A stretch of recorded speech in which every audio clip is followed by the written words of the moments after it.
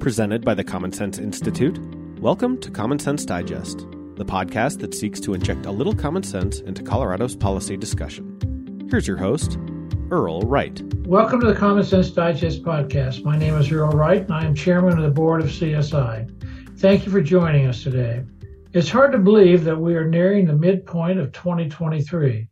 After a busy legislative session as Coloradoans gear up for ballot season, I'm pleased to welcome to our show two of CSI's fellows, as well as our executive director, Kelly Caufield, to provide a quick review of the past 6 months. This ought to be a very interesting 30 or so minutes. This year, CSI produced a multitude of nonpartisan economic reports on many legislative items crucial to the future of our state. And just because the legislative session has ended, it does not mean our work will stop here. Here to discuss some of CSI's most compelling research over the past 6 months, CSI's Owens Early Criminal Justice Fellow, George Brauchler. It's good to be here. That's great to have you on board, George.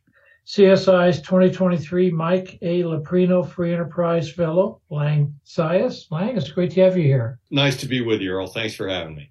Thanks for joining us. And CSI's Colorado Executive Director, Kelly Caufield. Kelly, it's always great to see you. Hi, Earl. Thank you. Just a few weeks ago, the first regular session of the 74th General Assembly came to a close. I'd like to start with a softball question, but maybe I can change up the speed if necessary. Could each of you share an example of how CSI research impacted the debate and policy and narrative at the Capitol this session? George, let's start with you, and then Lang follow, and then Kelly. Well, listen, I think that the most obvious one is the motor vehicle theft law that got changed to elevate all motor vehicle theft to a felony. I don't even think that was an issue on anybody's radar until the Common Sense Institute put together a series of reports that didn't just get to the attention of the public, but really got focused on by the legislators. And so, this year we had that bill that was bipartisan in nature.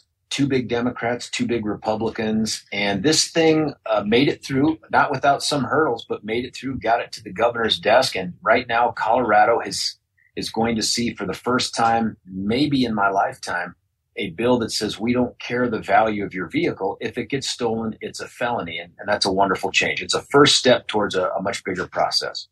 I appreciate your humility and bringing that up. But George, it's pretty hard when you had Mitch and yourself as district attorneys and the reputations that you all had doing that report and the overwhelming data and information. It's kind of like, I don't mean to be telling your business, like having an expert witness and standing up there and saying, hey, folks, this is what's happening, and we've had to deal with this.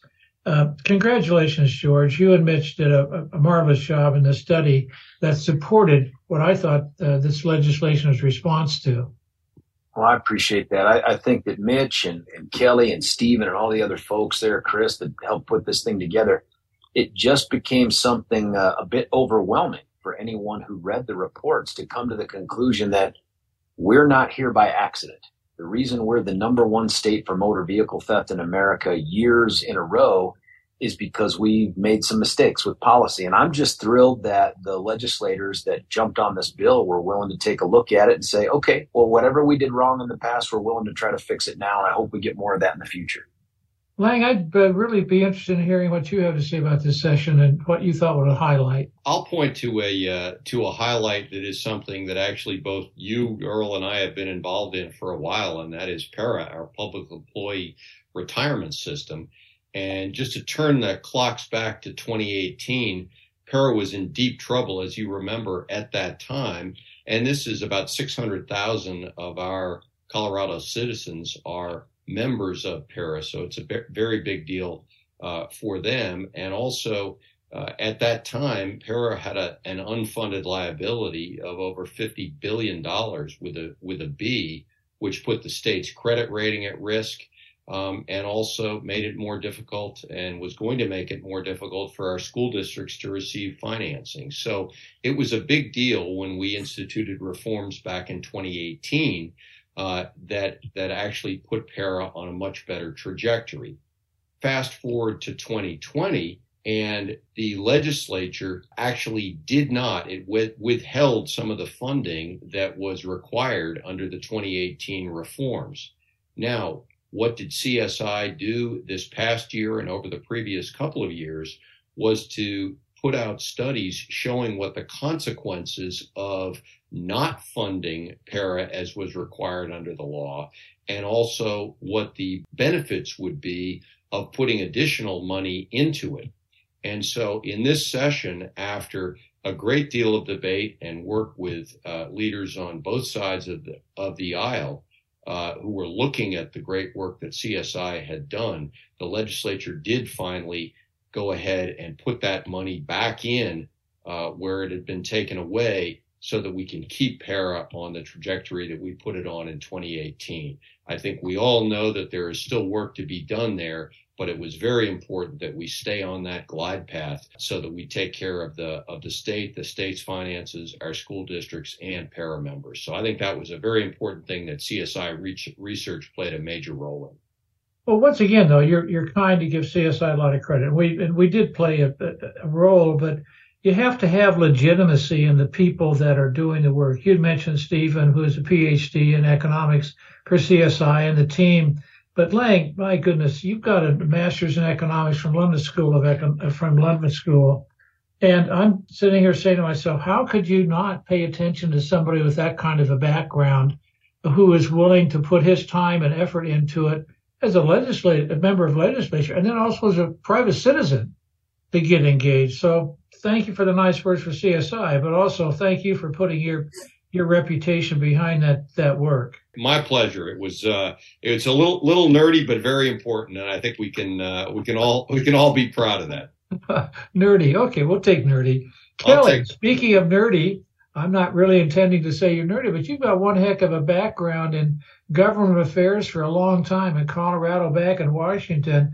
How do you take that expertise and the experience of yours and assess what happened down at the Capitol? Thanks, Earl. I think I'm going to take it in the direction of education policy because I think this issue impacted a lot of us.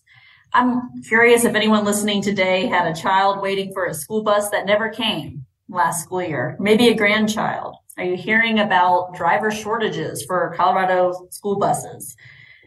Why is school choice maybe only a dream unless we had the transportation? These are issues that have been raised a lot since I've been working in Colorado policy, and it was a subject of great research by our education policy fellow, Jason Golden. He published this report in January of this year, and I think it was just a matter of a few days later that we saw legislators respond. And Jason's report was able to total how much money the state is spending and how much local school districts are spending on transportation. His report found about $62 million invested from the state, $300 million invested from local school districts. And he posed some really important questions. Are we getting the highest ROI on the dollar for that transportation money? Are there more innovative ways to transport our students in a way that enable more school choice and access to concurrent enrollment activities, to apprenticeships, to internships? And that report really hit, I think, a strong note there because we had bipartisan legislators, Rachel Zenzinger, Senator Paul Lundeen, and House members as well, Representative Wilson, took that report and said, hey, we want the state to dig into this deeper. So there will be a student transportation task force that passed. And we're hopeful that conversation will continue so that we can better leverage those dollars to support our students.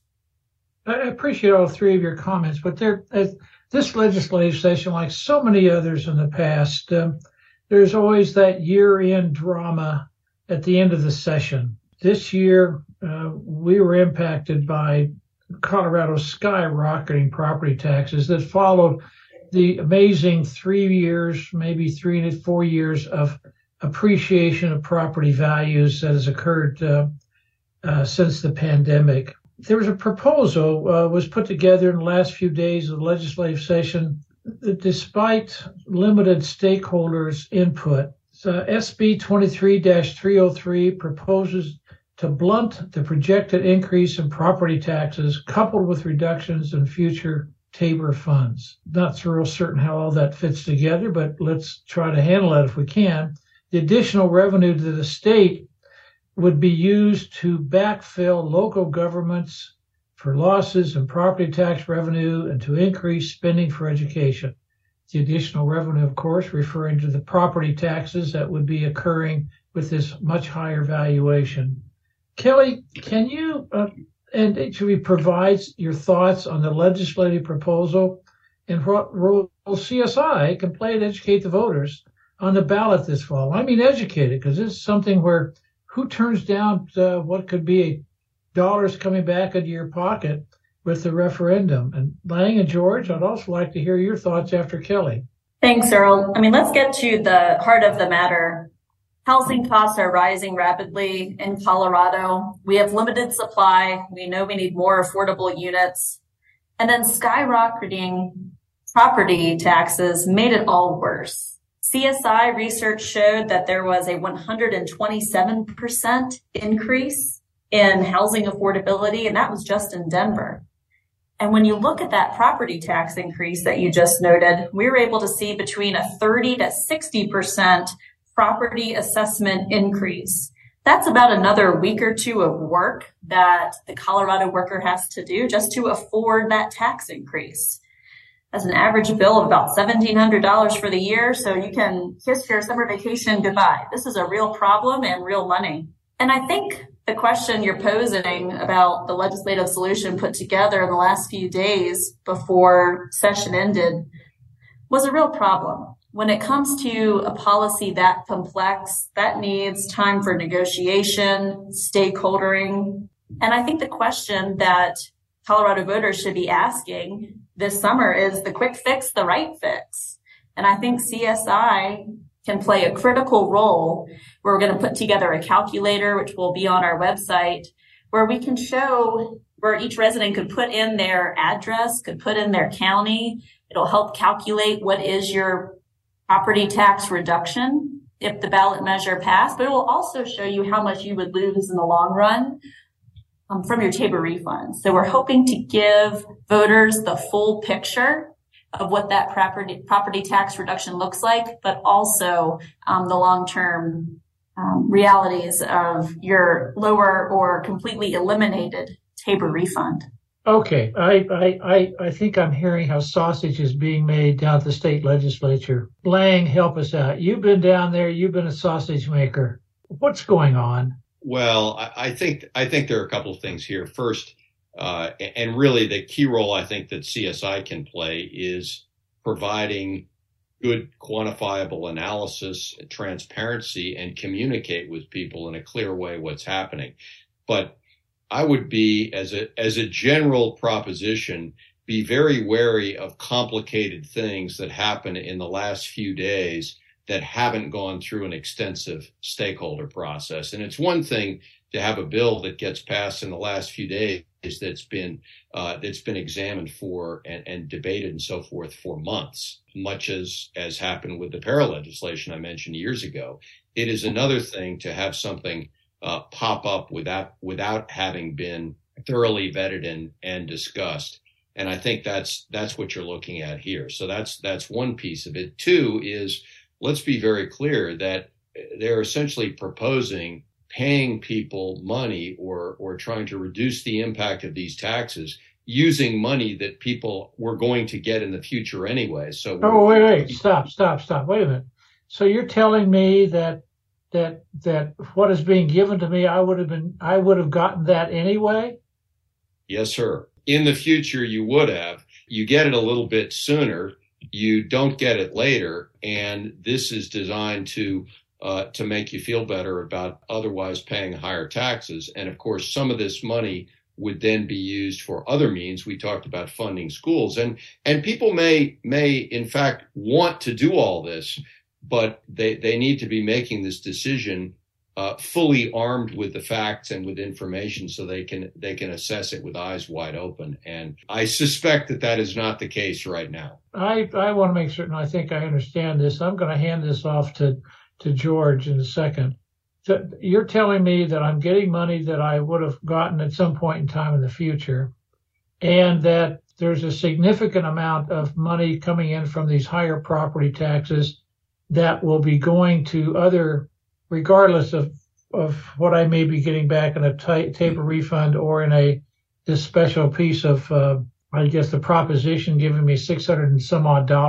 There's additional money there. How much additional money is there that's coming out of this higher valuation for properties and the property tax associated with it? And where might it go? It's a great question, Earl, and I really think this is the work that CSI will be prioritizing this summer. It's not just a calculator to help Colorado residents determine how much their savings and long-term costs might be, but I think there's a real role in educating the Colorado voter and what's happening to all of this revenue gathered under 303. How much is actually going towards the backfill and how much is actually going towards education? Some initial analysis that CSI has conducted is showing that perhaps up to 90% of the revenue raised under 303 could be going to education. And as Lang said, that's not necessarily a good or bad thing, but it's something that the voters should know. If it's going for education, I'd say that's about $4 billion if I heard some numbers earlier. My goodness, couldn't, it seems to me that you throw $4 billion into our system, we could just about pay for a lot of scholarships for kids to go to college. And or do we know how that money might be used, or is that something that Lang is referring to and that stakeholders need to have a conversation about? The devil is really in the details in some of these things. It's not just enough to say we're going to spend X or Y amount on a very broad subject like education.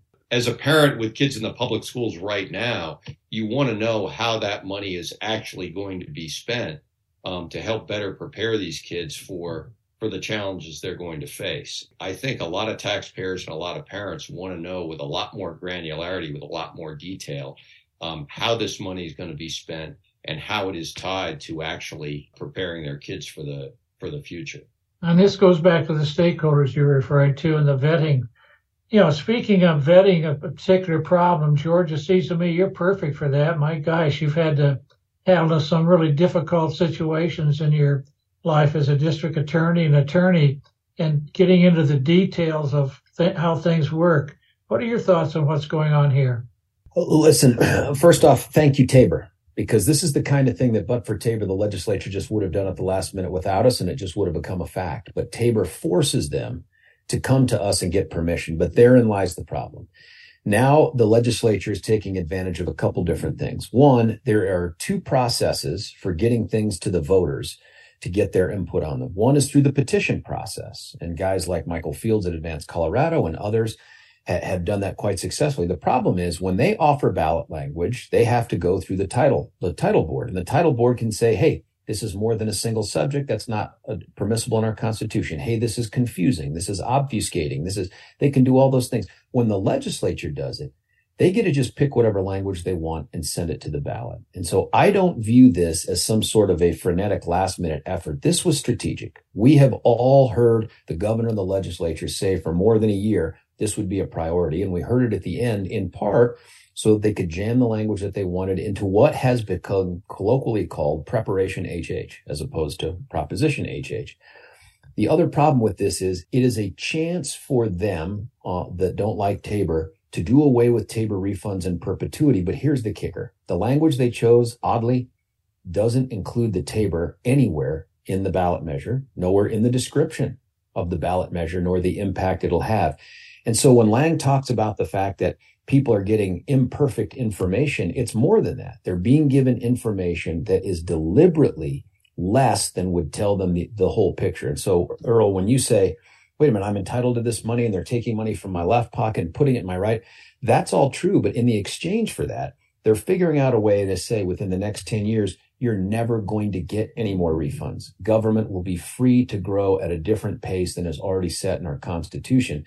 And so what bothers me is not that we get a chance to vote on this. I want to be able to vote. My problem is we don't get the information to tell us what the hell we're voting on. And that's the problem. That's pretty sobering. Kelly, what does CSI plan to do to get information out there? Earl, we really have, multi-tiered strategy. Like I mentioned, we will have the calculator to help Colorado residents understand what the reduction could look like, but also that loss of the TABOR refund. We'll also be putting out a ballot guide analysis. CSI does that really every fall. I think Prop HH is probably the one that will be front and center, where we'll be able to do a little bit of modeling under a few different scenarios of what would the tax increase look like if we just kept current law? What would it look like under HH?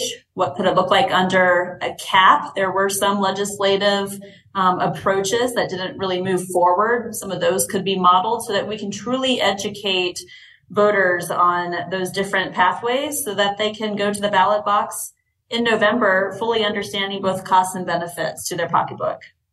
Seems to me that CSI has a big task on its hands to explain what could be a confusing topic as far as the language goes, so that everybody can really understand what the impact is, long-term and short-term. Kelly, I'm not letting you off the hook.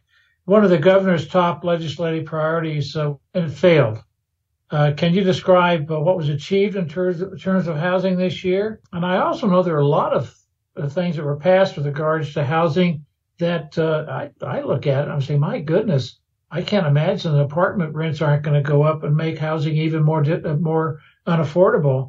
But I know CSI's Terry J. Stevenson Fellows Peter Lafari and Evelyn Lim called for some statewide housing solutions in their 2021 report.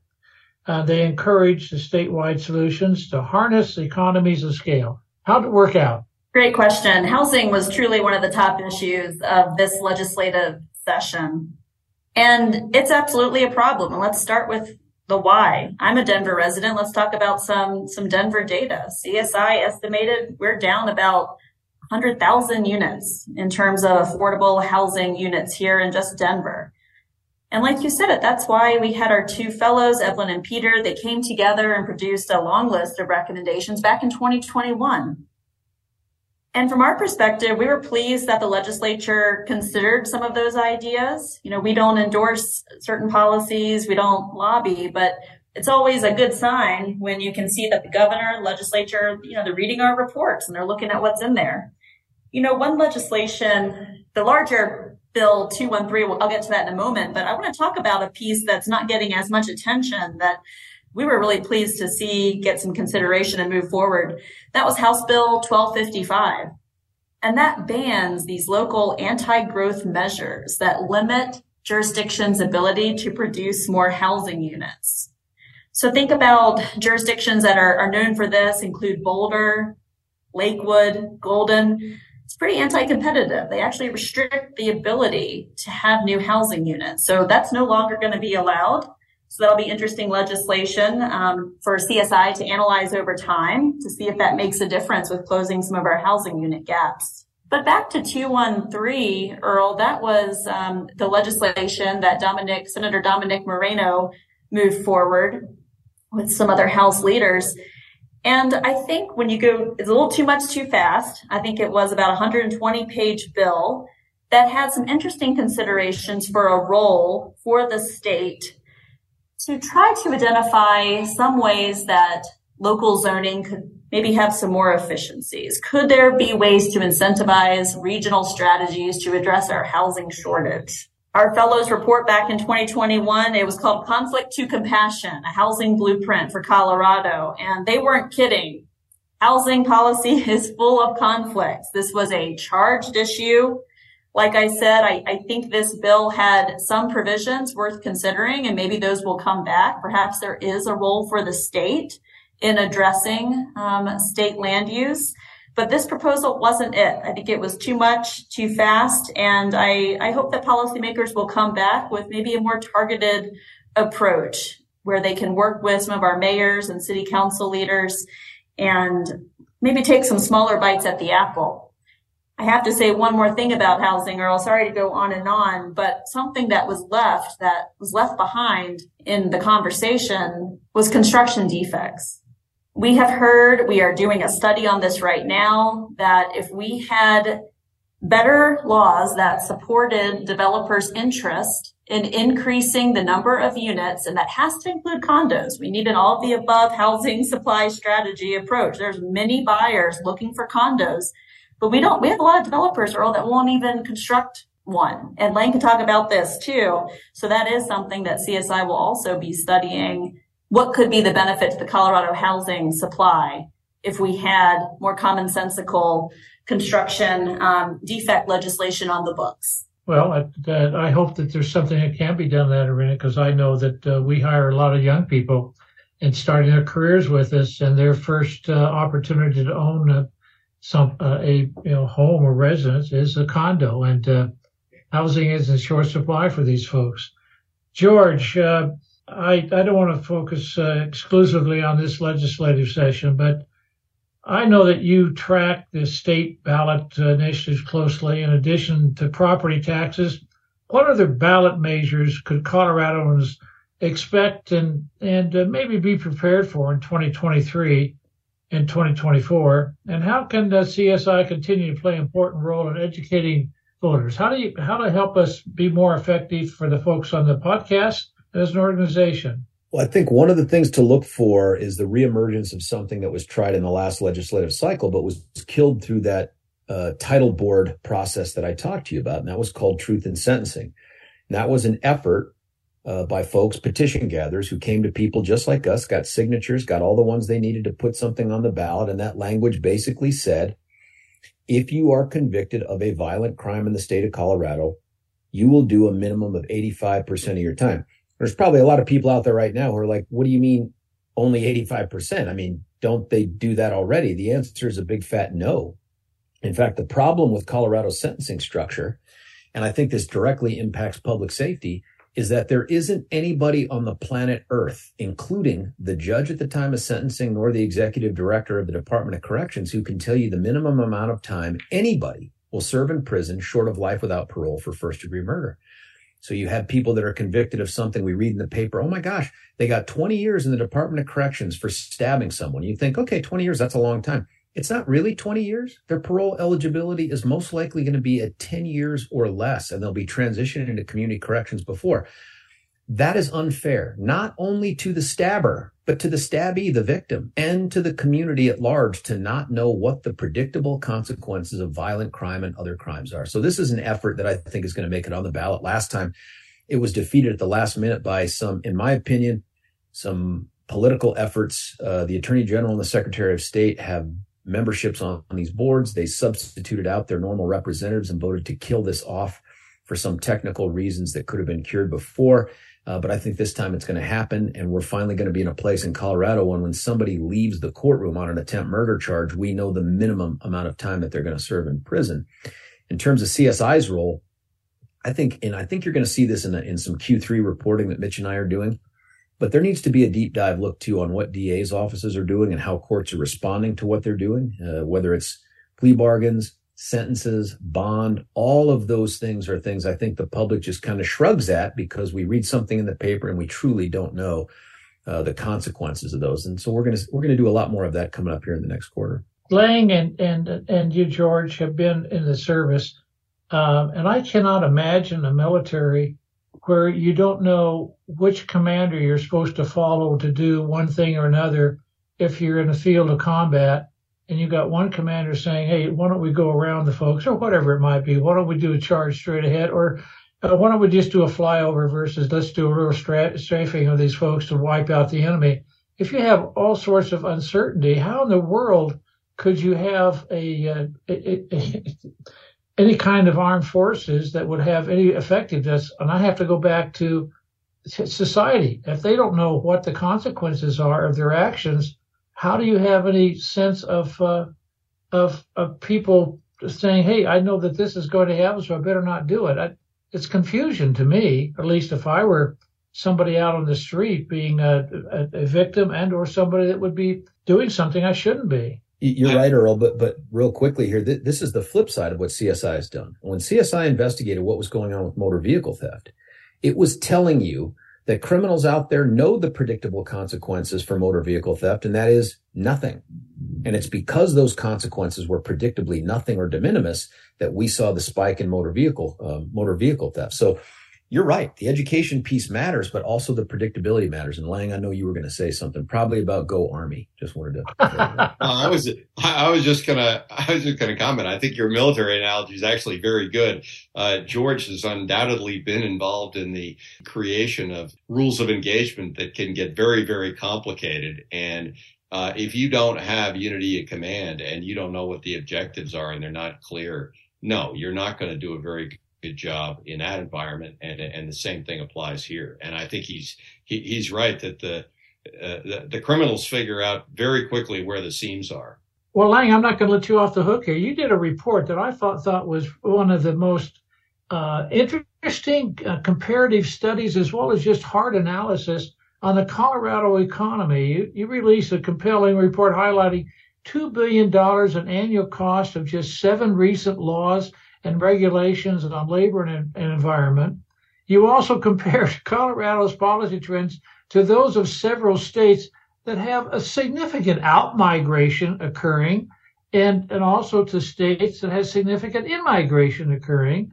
And how do you stack all this up, and what do you think the risk is for our state if we continue to expand what's pretty clear, what's in these labor and environmental regulations and what they're doing? Give us a summary of what you found. It was staggering to me.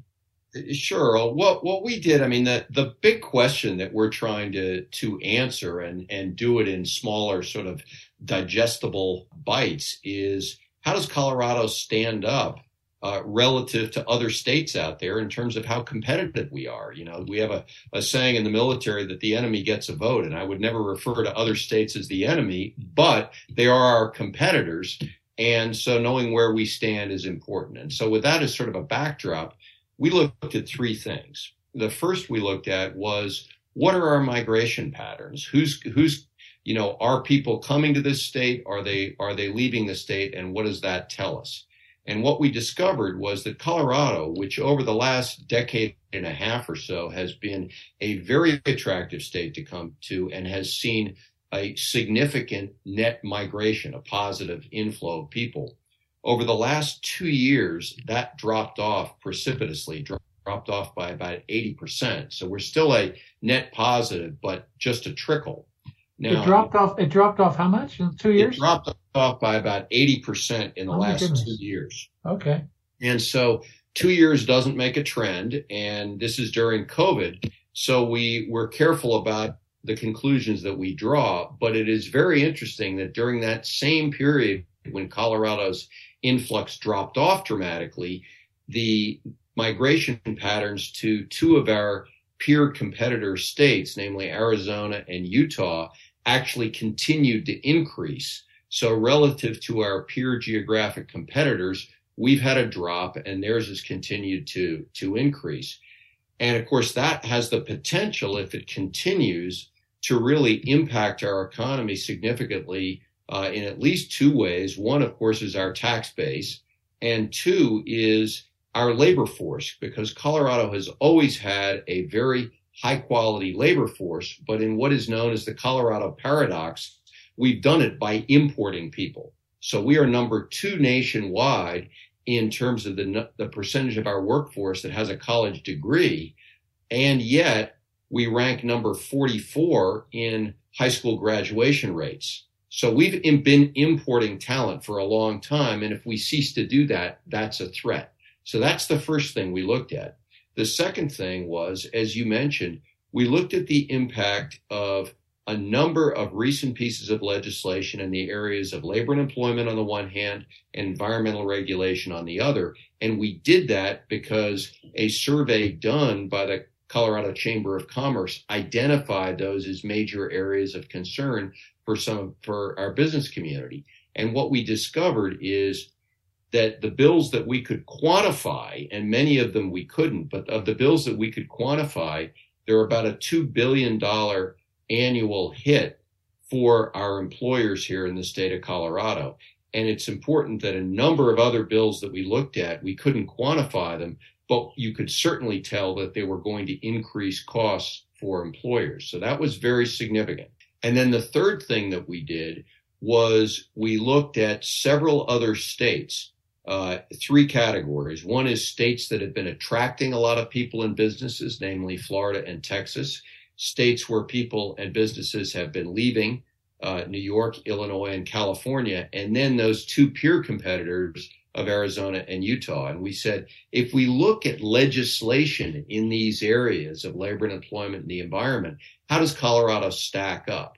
And if you look at that matrix, it is very clear that the direction that we have been going and will continue on if we don't change course is much more in line with what you see in the states that are losing people than it is in the states that are gaining people. And it is also very out of whack with what you see in our competitor states of Arizona and Utah. So you put all that together, and it is a cautionary tale of how actions by the legislature can make the state more expensive and potentially repel members of the workforce and businesses.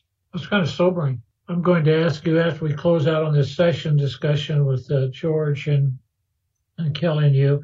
I'm going to ask you what comes next, but I won't ask that right now. Can you, George, can you share from your perspective as the CSI Owens Early Criminal Justice Fellow, what were the big wins from the legislative session, and where is there more work needed? You'd mentioned on the felon charges on auto theft, but where else were other big wins, and where is more work needed? Well, as you can imagine with the current composition of the legislature, sometimes win is defined as losing less. And so we had a pretty big bill that sought to immunize those offenders 12 years old and under from any criminal consequences, not even in the juvenile justice system, for anything short of first-degree murder. And the end result would be, no joke, that if a 12-year-old walked into class with a gun, and that has happened, and shot a teacher and a couple students, but nobody died, they would not be apprehended, they would not be detained, they would not be charged. They would receive an informational sheet from a police officer whose only job would be to determine if there was probable cause to believe they'd committed a crime. Their parent would receive an invitation to a group meeting with some community-based folks. And if they didn't show up, they would get the dire consequences of an invitation to a second meeting. And if they didn't show up to that, to a third meeting. And finally, if all of that went wrong, the possibility that DHS would be recommended to file a Dependency and Neglect Act. That is a formula for disaster. No other state does it like that. In fact, I think the majority of states have no floor below which someone can be prosecuted for a crime. For Colorado, it has been 10. And now they want to wipe it out from 12 and below. And then 13 to 17 were much more mitigated consequences. For instance, if a 17-year-old drove drunk for the third or fourth time and killed a family of 5, they couldn't be prosecuted as an adult. They would face juvenile consequences. That bill mercifully was gutted to the point at the end where it really just became another sort of vehicle for them to do some research and then come back with recommendations that will probably make us pull the Home Alone kind of that scream at when we put the aftershave on. There was another couple victories. One, the Court of Appeals had jacked up the definition of serious bodily injury to exclude someone being shot with a gun unless they suffered a broken bone or some sort of a perforated organ. That doesn't make any sense. So the legislature went in and fixed it so that that's not a problem. And then they also passed a law to expand which convicted criminals end up having to provide samples of their DNA to help us close more of the cold cases and further accountability. I think those are three of some of the biggest wins that we had. Well, we'll take them. Kelly, one bill we analyzed closely was HB 23-1118, titled Fair Work Week Employment Standards, which proposed to establish sweeping new requirements for how the scheduling of shift workers must work across the state of Colorado. After much debate, the Fair Worksheet bill died. Lang and then Kelly, what are your thoughts on this legislation and the role the CSI played? And do you expect it to come back? So this legislation had a lot of attention this legislative session. 1118, it was called the Fair Work Week Employment Standards legislation. It sounds good. So what's the problem? Well, when the CSI team started to analyze it, we compared it across other states. Many of the states that Lang's report talked about, looking at different labor and employment laws that are on the books. How does this compare?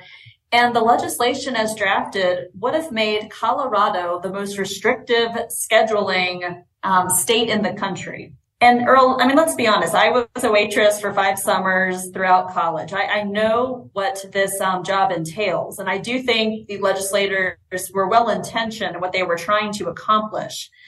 But the problem is it is hard to schedule an unpredictable industry. Restaurant owners, hotels, other key industries that would have been impacted, they would have had to provide prescriptive, exact scheduling for their hourly workers many weeks in advance. If the employer broke any of those requirements, it could have been grounds for suing. And it's just not the nature of the industry. CSI was able to analyze the actual cost. This is something that our fiscal note is good at calculating the cost to the state, but they're not good at always analyzing what are the costs to the covered business. So we were able to show for a restaurant that had the number of workers under a covered business under the definition of the bill, that it would cost about $2,200 to $6,000 per shift employee per year. And that's a total cost of significant dollars, Earl. We're talking about $500,000 to $1 million per year for the compliance.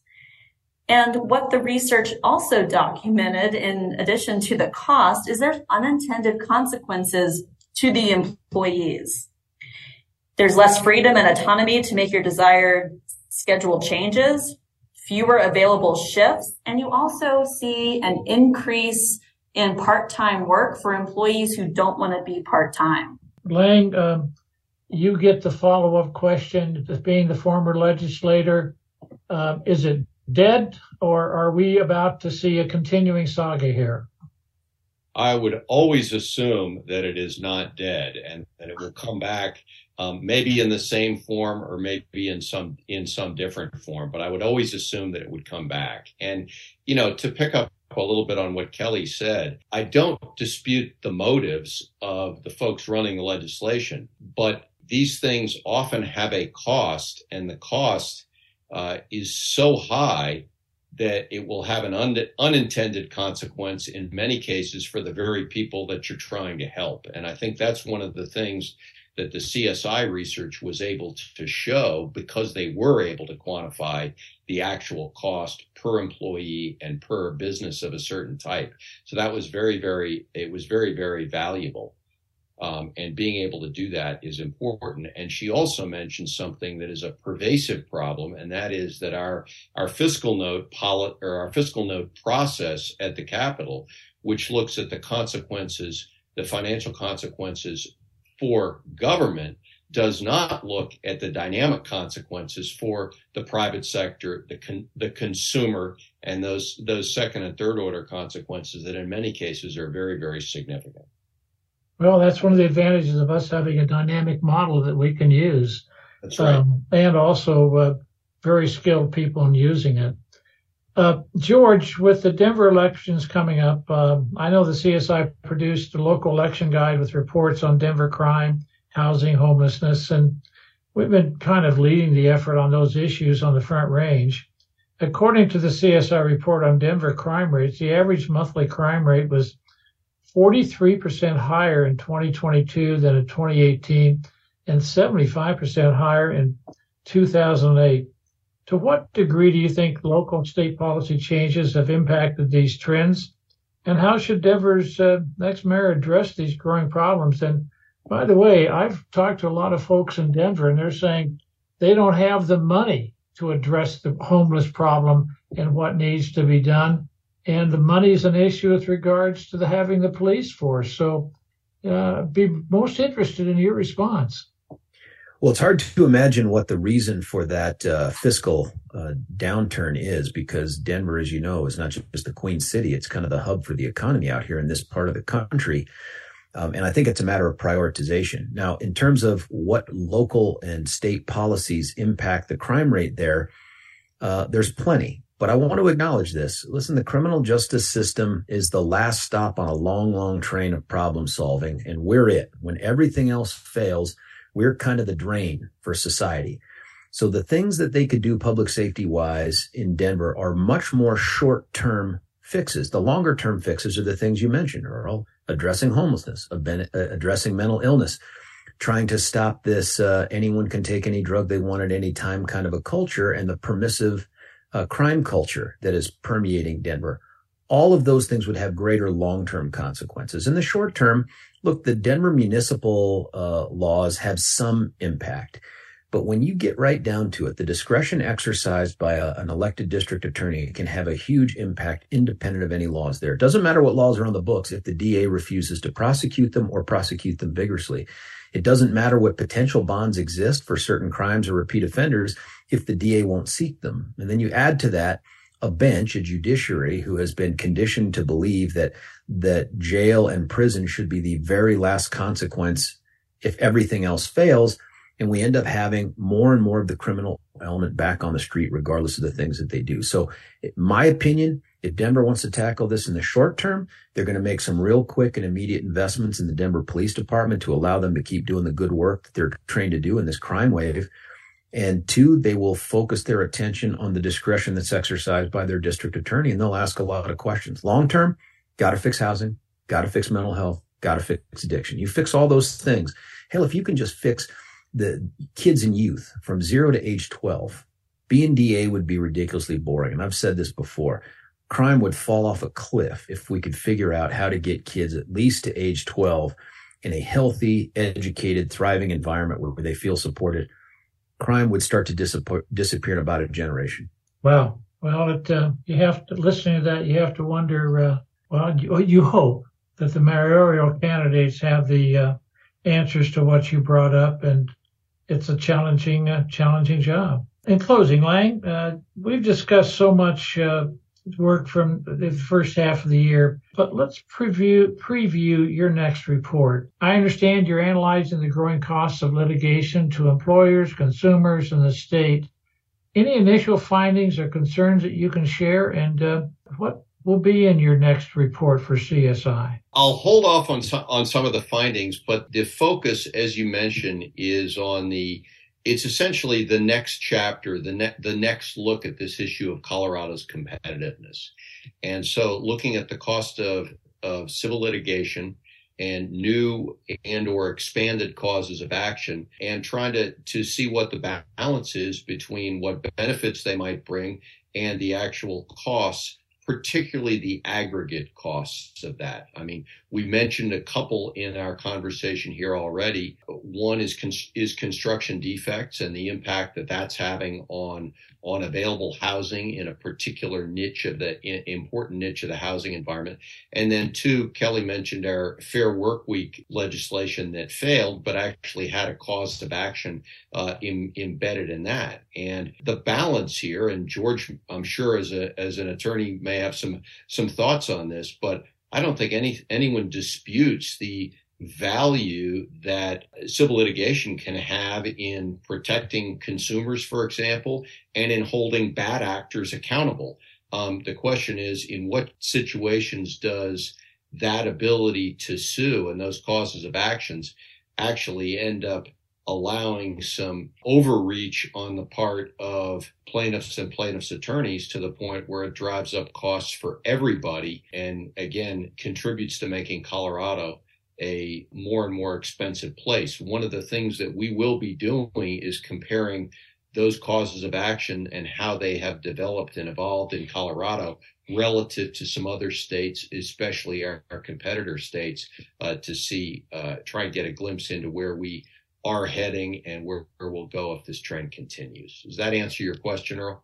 Yeah, it does. And I no offense, I know you have your law degree from Michigan, and I know that George has his law degree, and both of you have been superb in this conversation with regards to being careful about litigation, all that. But there's got to be better answers than just litigation all the time. But thank you for being my guest today. I've learned a lot about a busy 6 months, and I can't wait to see how CSI prioritizes the remainder of the year. Good luck, Kelly, in prioritizing it. It seems like the ballot will present a very pressing opportunity to educate voters and the significance and the complexity of the property tax reductions and its implications for reduced Tabor refunds. But thank you all for taking on the challenges so that we can be a better informed public. Thanks, Earl. Thanks, CSI. Earl. Thank you for listening to the Common Sense Digest.